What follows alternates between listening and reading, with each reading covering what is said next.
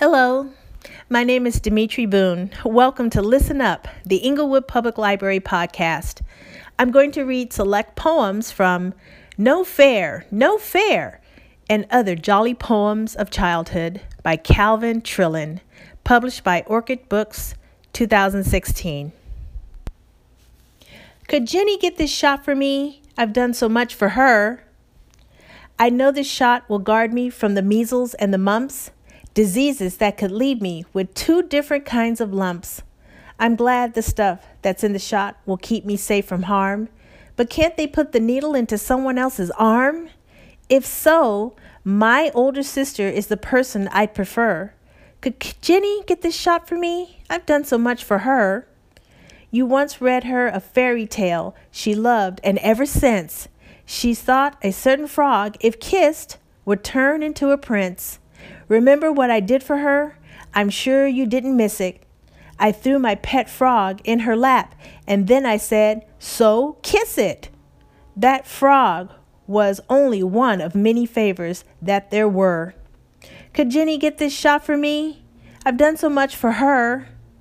Once, Jenny, on a summer day, was in her party clothes, and, seeing just how hot she was, I sprayed her with the hose.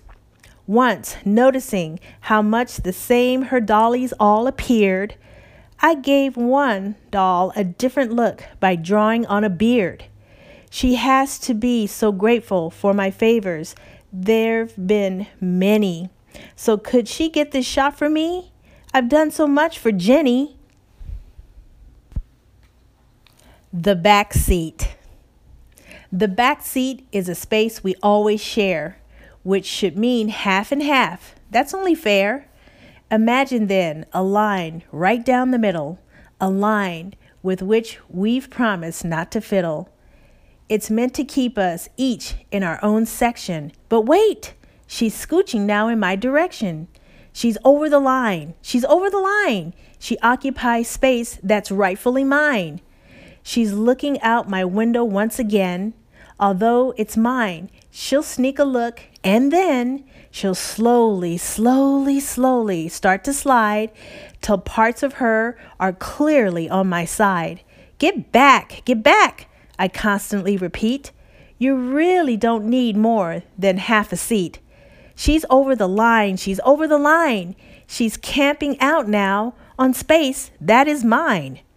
She knows that what she's doing is improper, but on she comes, and how am I to stop her?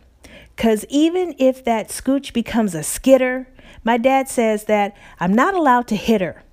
There's just one way to stop her sneaky tricks. I'll build a wall along the line with bricks. To get a pet. I kept on asking for a pet for me and my sister Bet. We hoped a dog was what we get, the furriest you ever met.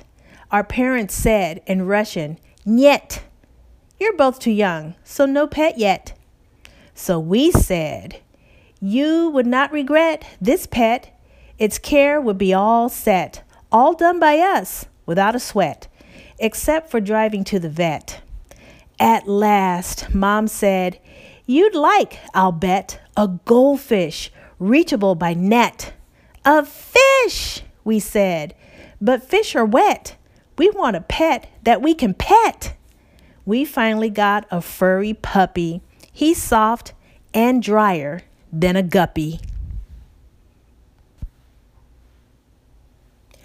Baby brother Billy. Our baby brother finally came. We call him Billy. That's his name. He isn't old enough to play. He only cries and poops all day. He cannot throw, he cannot run. This baby brother's not much fun. I said to my big brother Zach, "So maybe we should send him back." Our mom then said, "You're being silly. We certainly are keeping Billy. We all have jobs. Mine's in a shop, and as you know, your dad's a cop. You have a job that's cool. Your job is that you go to school. Now Billy's newly joined our group. It's Billy's job to cry and poop.